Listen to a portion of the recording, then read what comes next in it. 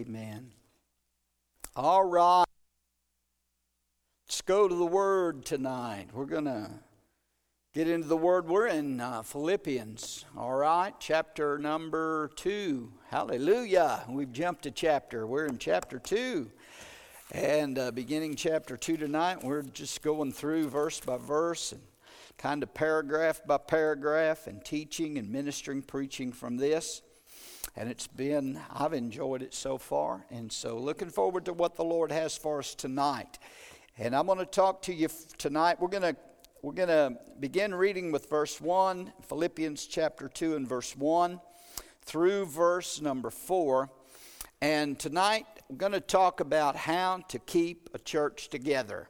How to keep a church together. How many believe the church needs to be together? And when I talk about the church, I'm not talking about a building. I'm talking about the congregation. You are the body of Christ. You are the church. Thank God for the building that we have and that God has provided. This is a sanctuary for the church, a place for the church to assemble and to come together to meet. Isn't that right? And so there would be a lot of forces of powers of darkness that are arrayed against the church to separate and to divide and to destroy the church. But God wants the church to stay together, and I believe that the church that is founded upon Jesus Christ, upon the rock, he said, I upon this rock, speaking of himself, Jesus, I will build my church, and the gates of hell shall not prevail against it. Amen. So there in Philippians chapter number 2, beginning with verse number 1, Paul says this, Therefore, if there is any consolation in Christ, if any comfort of love, if any fellowship of the Spirit, if any affection and mercy, fulfill my joy by being like-minded, having the same love, being of one accord and one mind. Now notice that second verse. I want to read that again. Fulfill my joy by being like-minded, having the same love, being of one accord and of one mind. Verse 3. Let nothing be done through selfish ambition or conceit, but in lowliness of mind, let each esteem others better than himself. This is some good stuff right here. Let each of you, verse 4, let each of you look out not only for his own interests, but also for the interests of others. And I'm just going to throw in verse 5 just for good measure. Let this mind be in you, which was also in Christ Jesus. Father, thank you tonight for your word. We ask you to bless the reading of your word and add your blessing and your anointing tonight. As we teach and minister your word to your church, to your people, we give you praise for this tonight. Open our hearts to receive what you have to say to your church, and we'll give you the praise for it in the name of the Lord Jesus Christ. And everybody said, amen and amen. Praise God. There are several dangers today, I think, and always have been. Dangers that face the church of the Lord Jesus Christ. There is an attack today against the authority of the Word of God. I think that we're all aware of that the Bible is being attacked. The truth of God's Word, the authority of the Word of God is under attack, and Satan has always tried to defeat the Word of God and attack the authority and of the Word of God, but he's never been successful. But there is also the danger of spiritual apathy that we find in the body of Christ within the church today. There's the danger of a church becoming cold and indifferent and lukewarm and losing their first love and just going through the motions and not really being having that zeal and that love for the Lord. And that's something else that the enemy does his best to try to do, is to kind of rock us to sleep or put us to sleep. Amen. And there are a lot of folks today within the church that, the Bible talks about in the Old Testament, I believe it was in Hosea, about those who are at ease in Zion. And Paul talked about awaking from sleep, our sleepy condition, and not slumbering or sleeping. Jesus talked about being awake and watching to the coming of the Lord. Amen. So there's spiritual apathy that is a danger within the church today. I mentioned this, I think, when Brother John Richardson was here. We were having some refreshments after church one night. And I asked him the question. I said, I just went to everyone there. I said, I want to ask the question. I said, what is the main sin that the church today needs to repent of? And without hesitation, he immediately said, the sin of apathy. And I agree 100%. Jesus warned against that, and the Bible warns against that. So there's the danger of us being cold and indifferent and lukewarm. We don't want that in our lives. Amen. We want to stay on fire for God. Can I get an amen?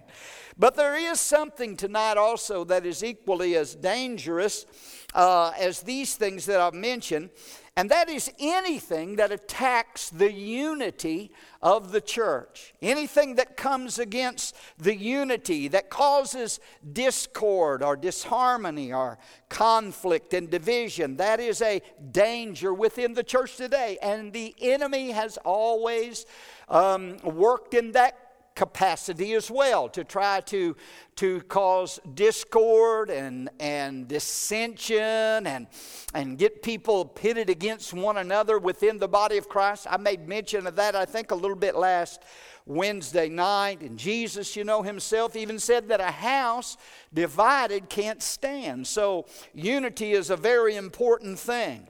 The Philippian church, this church that we've been studying, we've been talking about, faced the danger of discord and division in this church from a personal conflict between two women that were in the church by the name of Euodia and Syntyche.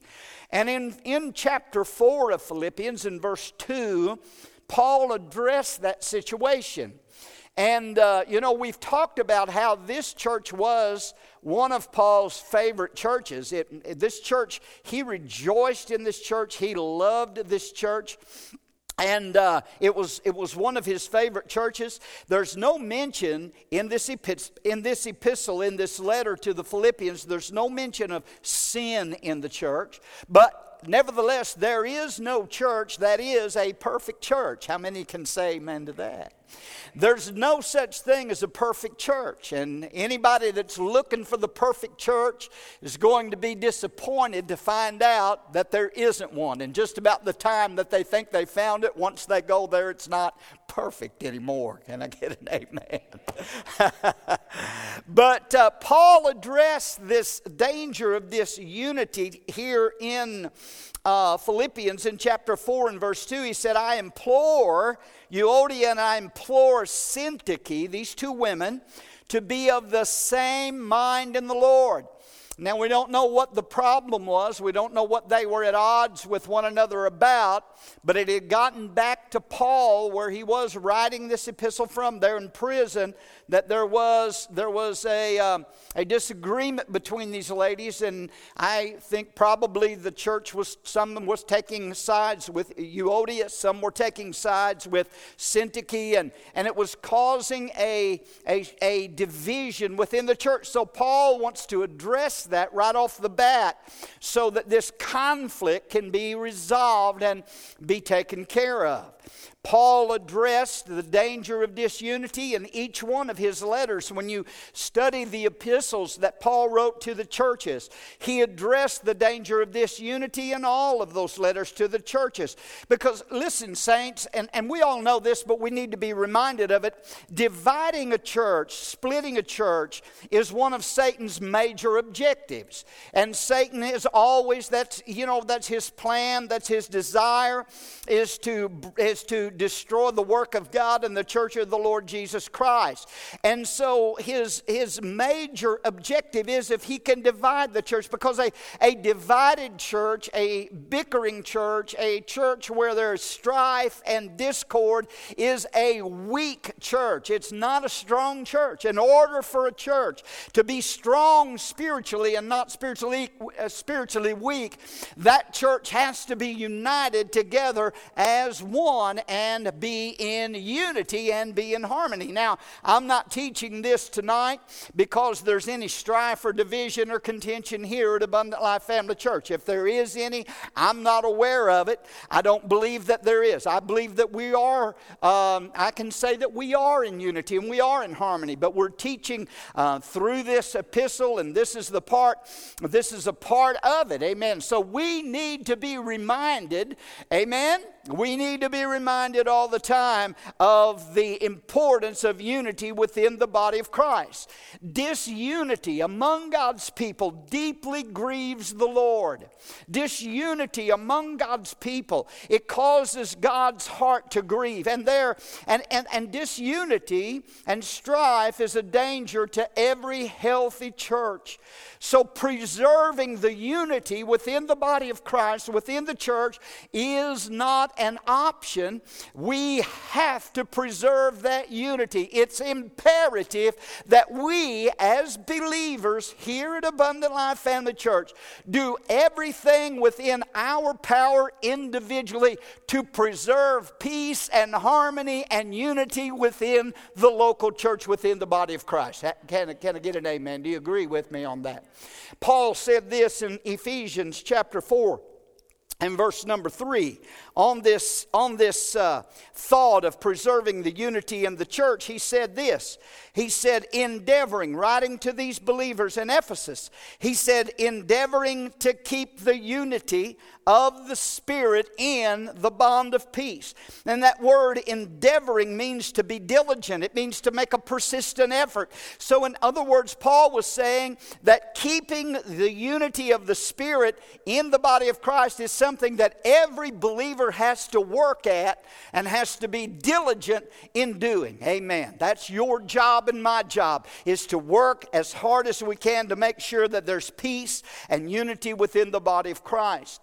So Paul, writing here in the book of Philippians in this second chapter, in these 4 verses that we've read to you, gives kind of a formula, I think, for spiritual unity. And he tells us here in this passage how to keep the church together. Now, how many, y'all want to keep the church together? Amen?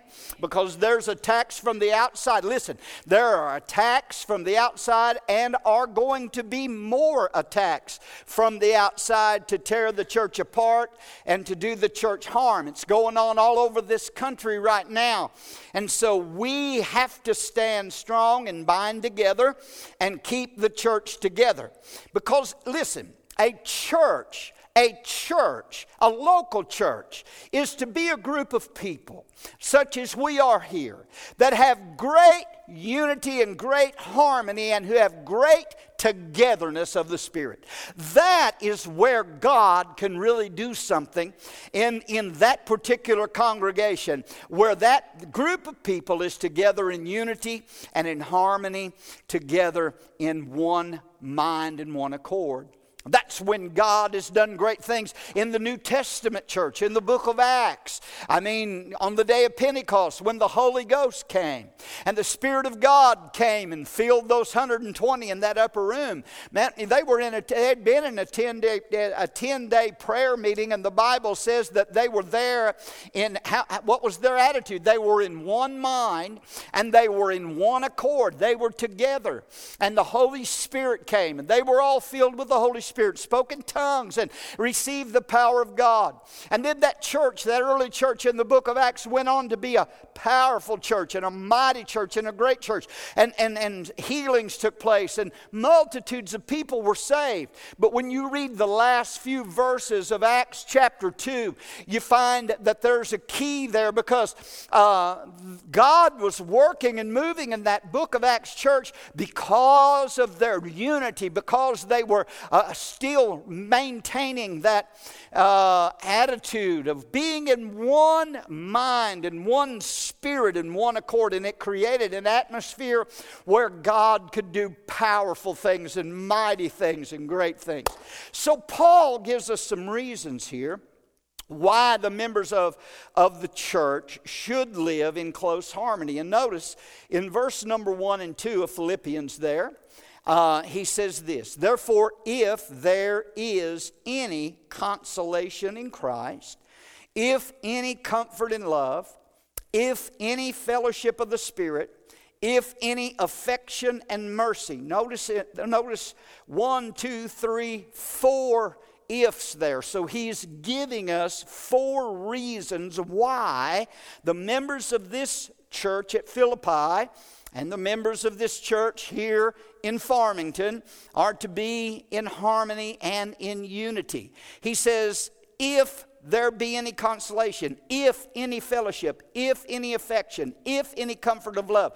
Now, when we read that, and we read those words, those ifs there, those 4 ifs are certainties, are existing facts. Now, Paul, in using the word if there, is not implying that there's a lack of those things. He's not saying, well, I don't know if there's any consolation in Christ or not. Maybe there is, maybe there isn't. That is not what Paul is saying.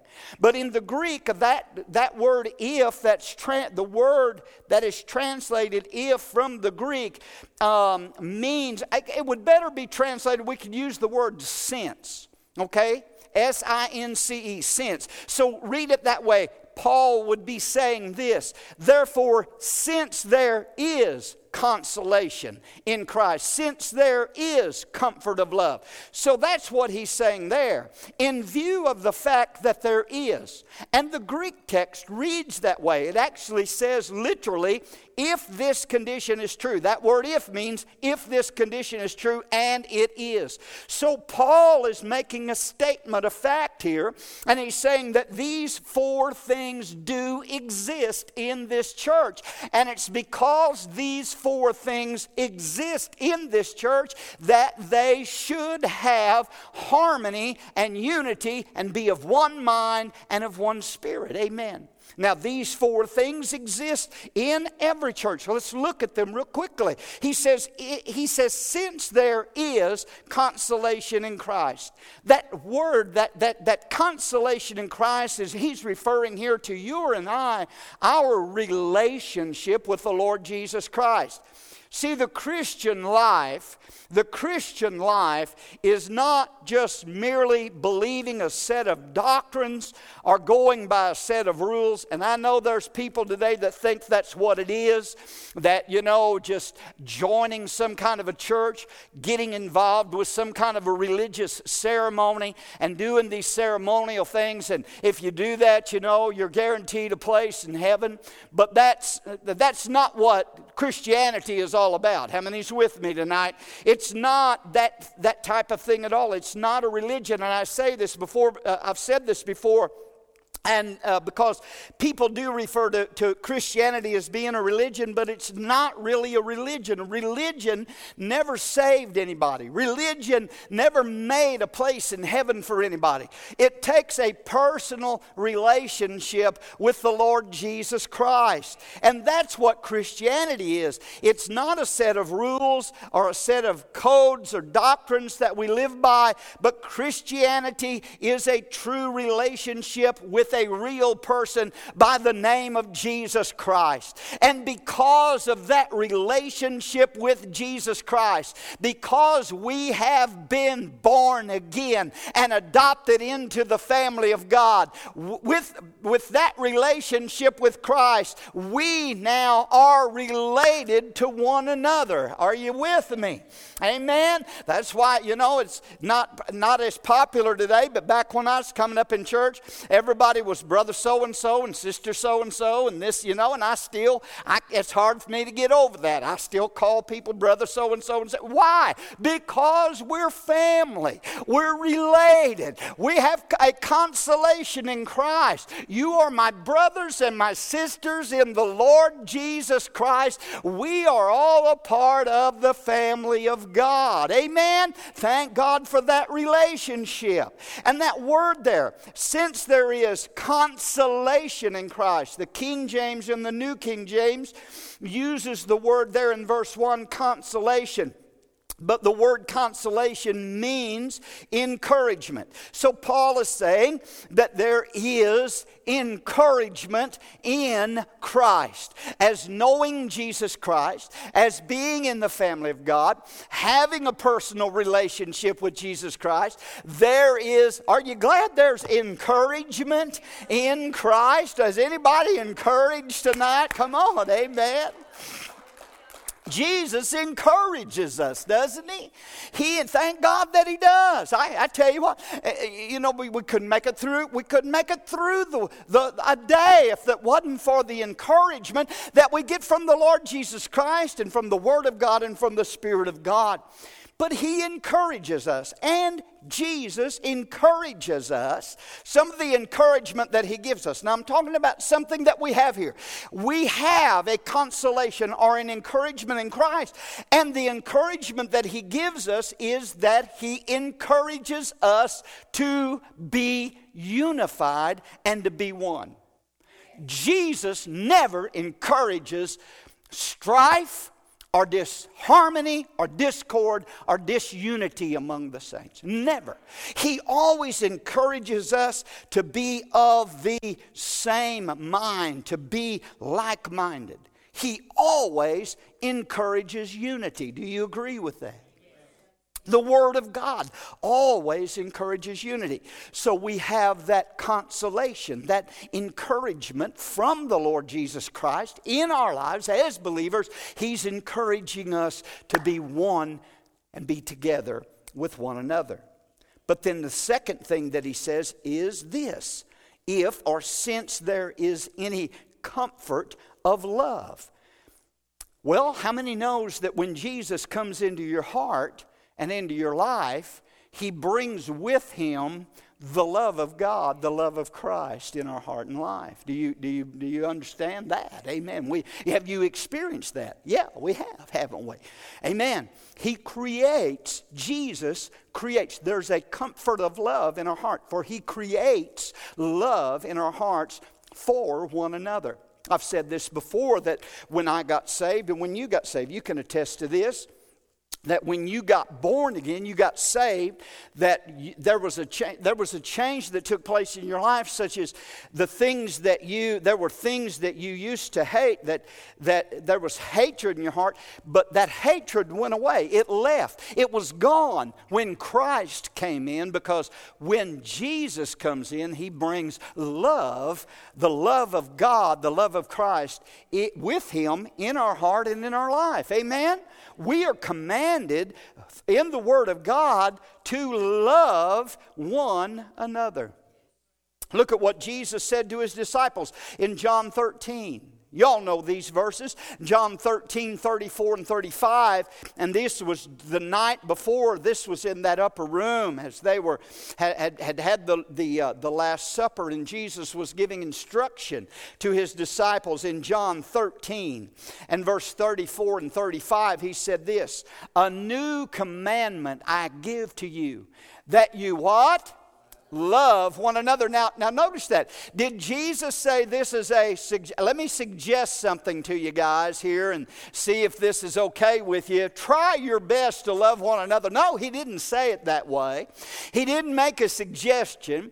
He didn't tell them to try to do their best, but he said, "This is a new commandment I've given you, that you love one another as I have loved you, that you love one another." And then in verse 35, he says, by this. What? By what? By this love that you have for one another. By this love all will know that you are my disciples if you have love one for another.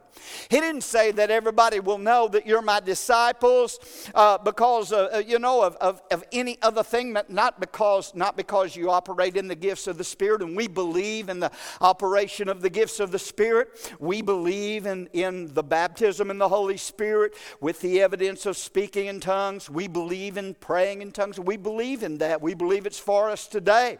But he didn't say that they'll know you're my disciples because you speak in tongues or pray in tongues or because you prophesy or because you operate in any of the spiritual gifts. He said, and besides that, Paul said in 1 Corinthians 13 that the more excellent way to operate in those gifts was to operate those gifts in love. Jesus said the most important thing is the main commandment, the number one commandment, the new commandment is this, that you love one another as Christ has loved us, so love ye one another. Amen? Woo, hallelujah. That's the comfort and love that we have. It's going to be hard. Let me tell you, it's going to be hard to have discord and strife within a local church when everybody in that church is loving Jesus and loving one another. Come on, can I get an amen tonight? Hallelujah. Praise God. Look at 1 John 4:11. He says this, Beloved, if God so loved us, we also ought to love one another. That word if there again is not saying that when he said beloved, if God loved us, he's not casting doubt on that. How many of y'all know it's not if God loves us, he does love us. So again, that word if, we can use the word since. Since God loved us, or because he loved us, we also ought to love one another. Hallelujah. How are we going to do that, saints? How do we have that love for one another? Romans 5:5. Listen to it. Romans 5:5. The Apostle Paul, writing to the church at Rome, said that the love of God, that's the agape of God. That's the same kind of love that God has. God is love. God is agape. The same love that God has, the same love that Jesus had. He said the love of God has been poured out in our hearts by the Holy Spirit who was given to us. So that comfort of love that we have comes from the Holy Spirit abiding in us. This love of God, listen saints, is not something that you can manufacture yourself. It's not something that's a part of the old nature or the carnal nature. The love of God where we love one another and we can even love our enemies and we can even love those who do us wrong and despitefully use us and hurt us and say things about us, that we can love them. That love is poured out in our hearts only one way, and that's by the indwelling of the Holy Spirit in us. It's Christ Jesus living in us and loving in us and loving through us. Amen. So there is comfort of love. So he's saying because of that love and that fruit of the Spirit of love, then we can be in unity if we're loving one another. Number 3, he says, since there is, thirdly, fellowship of the Spirit. Fellowship of the Spirit. Talking about the Holy Spirit. How many knows tonight that every born-again believer is indwelt by the Holy Spirit? Amen? Not every, and there's a difference. We don't have time to go into that tonight, but a difference in the indwelling of the Holy Spirit in the life of the believer and the baptism of the Holy Spirit given to us for power. Amen. There's a difference there, but every born-again believer, the question is asked, and do all born-again Christians have the Holy Spirit? Absolutely. All born-again believers have the Holy Spirit dwelling in them. Not all born-again believers have been baptized with the Holy Spirit with the evidence of speaking in tongues, but every believer has been given the Holy Spirit to live in them and abide within them. Amen. And I want to tell you, if you're born again tonight, the same Holy Spirit, there's not two, the Holy Spirit's not twins. Amen. The same Holy Spirit that lives and dwells in you is the same Holy Spirit that lives and dwells in me. And if the Holy Spirit's living in you and living in me, then that same Holy Spirit, He's going to promote what? Fellowship. He said that since we have what? The fellowship of the Spirit. There's going to be fellowship. There's going to be unity. The Holy Spirit in the believer promotes unity. Amen? It's the same Holy Ghost that's in you and is promoting unity and love and fellowship among the saints of God. The Holy Spirit, listen to me, saints, the Holy Spirit is the life of the church. Amen? Oh, hallelujah. We've got to have the moving and the working and the operation of the Holy Spirit within the local church. He's the life of the church. He's your life. Amen? Without the Holy Spirit, all we have is formality and coldness and deadness and dryness. And I've been in enough cold. And anybody ever been in a cold, dead, lifeless, dry service? Amen. I don't want none of that. I like to be where the Spirit of the Lord is. The Bible says that where the Spirit of the Lord is, there is liberty. Hallelujah. There's liberty and there's freedom.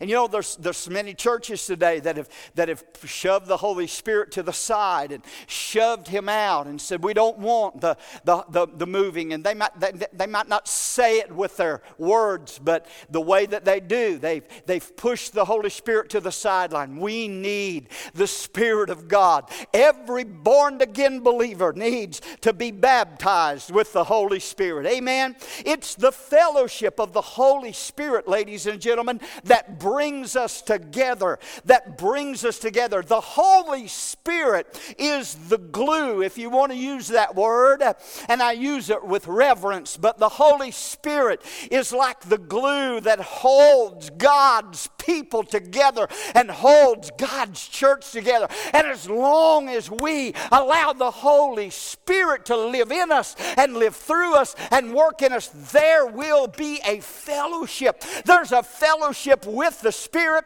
There's a fellowship with the Father. There's a fellowship with the Lord Jesus. And there's a fellowship among the believers. And there's a fellowship with the saints. Amen. We're all in the same boat, in the same family, on the same team, with the same Heavenly Father. Hallelujah. We're together. Amen. We're in fellowship with one another.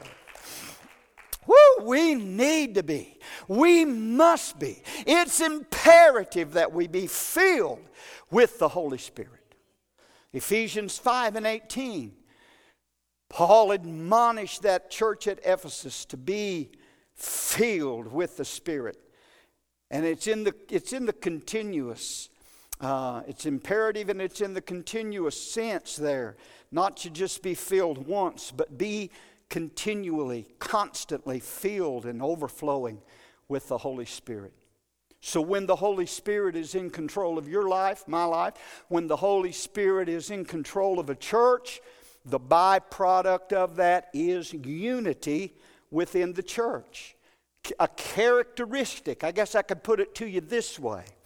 A characteristic of a Spirit-filled church will be unity. Amen? Can you agree with that? That would be a characteristic. There will be fellowship and there will be unity. That's a byproduct. Yielding to the control of the Holy Spirit, yielding to the control of the Holy Spirit will keep a church together. Hallelujah. Amen. Fourthly, he said, since there is any affection and mercy. Affection and mercy. If any affection and mercy. The Holy Spirit and the Lord Jesus Christ puts that desire in our heart to be compassionate, to be tenderhearted, to be loving and forgiving to one another. And he says that since all of these things, notice what Paul says there in Philippians 1 and 2. If you put that back up, Philippians 1, he said, since these things are in you, amen. He said, verse 2, he says, fulfill ye my joy. Philippians 2 and 2. Fulfill ye my joy by being like-minded, having the same love, being of one accord and of one mind. Notice what he's saying here.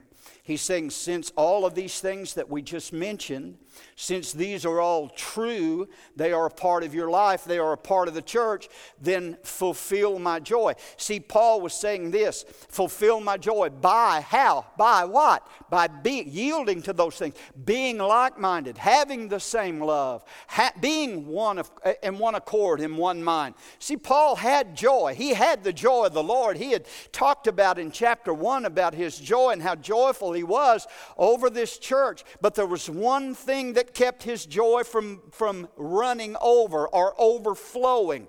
Amen. He had some room for some more joy. And that one thing that kept his heart from overflowing and being filled with joy was the fact that there was two ladies in the church that wasn't getting along. And Paul said, I can't have the fullness of joy as long as that's going on. So he said, hey, since you've got all these things in the church, since you have the consolation of Christ and the love, comfort of love and the fellowship of the Spirit and the affection and mercy, now fulfill my joy that you all get along and be like-minded and have love one for another, the same love. Be of one mind. Do you see what he's saying?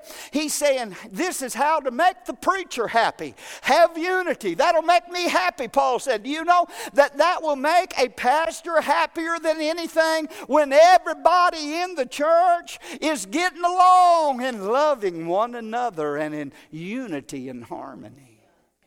Woo! Hallelujah.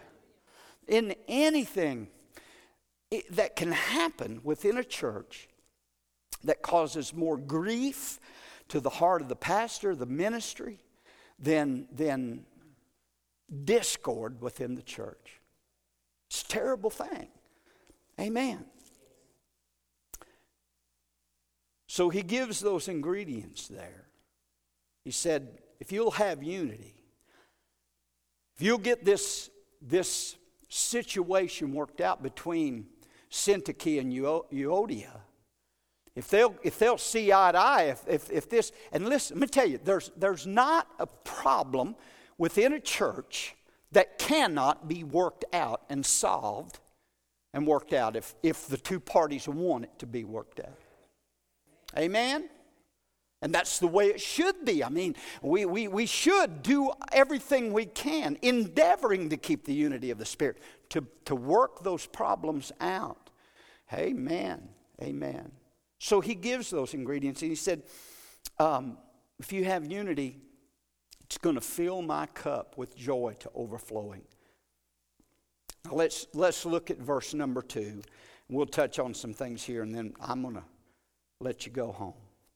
It's already after 8 o'clock. Notice he says, be like-minded, verse 2. Be like-minded, having the same love, of one accord and of one mind. That word like-minded means to be in harmony and unity with each other. We've talked about Psalm 133, so we won't go there, but just verse 1 of Psalm 133, he says, behold how good and how pleasant it is for brethren to dwell together in unity.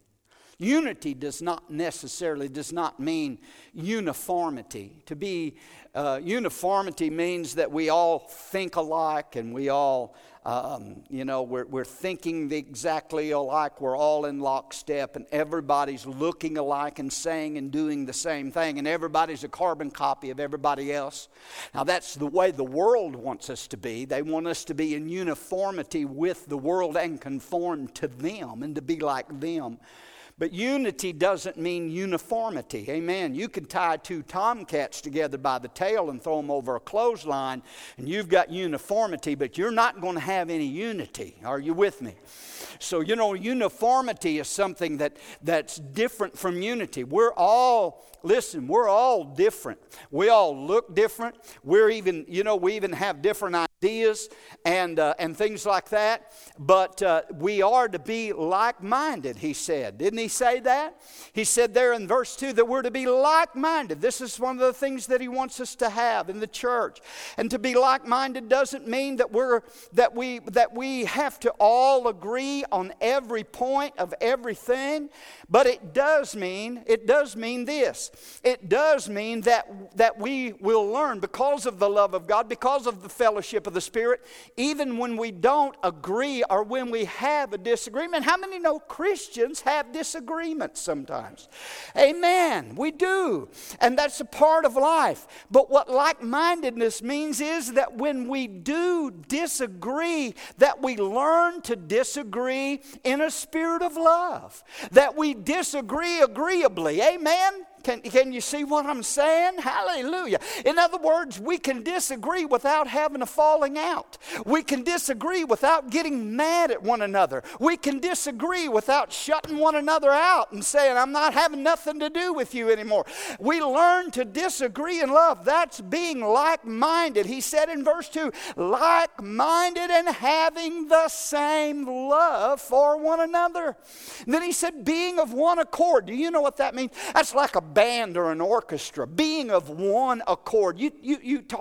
Think about an orchestra, and there's violins and there's cellos and there's flutes and there's trumpets and there's saxophones and there's trombones and there's all different kinds of instruments in that orchestra, and they're all playing. You got the percussion, you got the drums and everything, and they're all playing together. And you know why it sounds good? You know why it sounds so great? Is because they're all in one accord. Everybody's on the same page of the songbook, and everybody's got the same key, and everybody's together in unity and in oneness. That's what being in one accord is. You take an orchestra where you got somebody over. Well, take it this way. Everybody's in one key, and one person over there with a violin or with some kind of a horn gets in a completely different key. He's different than everybody else. You notice it immediately. That stands out. It doesn't sound as good. Our worship team they know what I'm talking about. Amen. When somebody accidentally gets in the wrong key, it breaks the unity. And that can happen within a church. But he said, I want you to all be tuned up. Hallelujah. Tuned to the same key. You know what? If Jesus will tune your life, if you'll let Jesus tune you to the right key, everybody will be tuned right. Everybody will be getting along. Everybody will be in one accord and be like-minded and be together. Come on. Amen. Hallelujah. Hallelujah. Hallelujah. Then he said this, verse 3, let nothing be done through selfish ambition or conceit, but in lowliness of mind let each esteem others better than themselves. Let nothing be done through selfish ambition or conceit. In the King James he said, let nothing be done through strife or vainglory. D.L. Moody said that strife is pulling another down and vainglory is putting one's self up. Strife is an action that resorts to evil means to achieve one's goals. Strife has the idea of rivalry, of a party spirit. Strife was used, that word strife was used in the Bible days to describe someone that was seeking a political office and would do whatever was necessary in order to win that office. That sounds familiar. No matter who they had to step on, no matter who they had to hurt, that was selfish ambition. To glorify self, to get my way, to get what I want, no matter who I have to hurt to get it. That's what Paul said, let that not be in the church. That vainglory of seeking self and promoting self, that's not to be a part of the child of God. But he said, in lowliness of mind, let each esteem others better than himself. This is not talking about putting yourself down, but it refers to being concerned about the needs of others before you're concerned about your own needs. Paul was saying, don't promote yourself, but put the interests of others first. See, pride always says, I got to be first. I got to be recognized. That's pride. God hates pride. He resists the proud and gives grace to the humble. Pride says, I have to be first. But humility always says, I'm willing to be second. I'm willing to step aside. I'm willing to take the back seat. Humility is what Jesus did when the Creator knelt down and got a pan of water and washed the disciples' feet and became a servant that day. Amen. That's what he's saying. With lowliness of mind, let everyone esteem others better than themselves. Have you ever heard people say, well, I'm just as good as they are? They're no better than I am. And that's, that may be true, but we're to esteem them better, others better. Man, I'm telling you, when we can anybody see this? If we can get this attitude and this spirit within our lives, this rubs us the wrong way. This goes against the grain. This goes against the flesh, because the flesh wants to be recognized and it wants to be glorified. And the flesh wants to be the hero of every story that it tells. But humility says, no, I'm willing to take the lowly place with Jesus and humble myself. Amen. Don't have to have my own way or my own will. Two little boys was on one of those little electronic horses in Walmart, They were on there together and put their money in, and it was a little crowded. One little boy said, boy, if one of us would get off, I could ride better. It's kind of the way the attitude is with a lot of Christians today. It's all about I and all about me. Worship team, come on back. Amen. Anybody getting anything out of this? Is it helping anybody? Amen. See, there are no big shots and there are no little shots in the church and in the kingdom of God. Amen? There is none. We're all the same in the eyes of God. Praise the Lord. With lowliness of mind, let each esteem others better than themselves. And look at verse 4 and we'll close it out. Let each of you look out. We can stop there and say, look out. Let each of you look out not only for his own interests, but also for the interests of others. That's the attitude that we have to have, considering others and being interested in others and not just ourselves. Amen. Amen.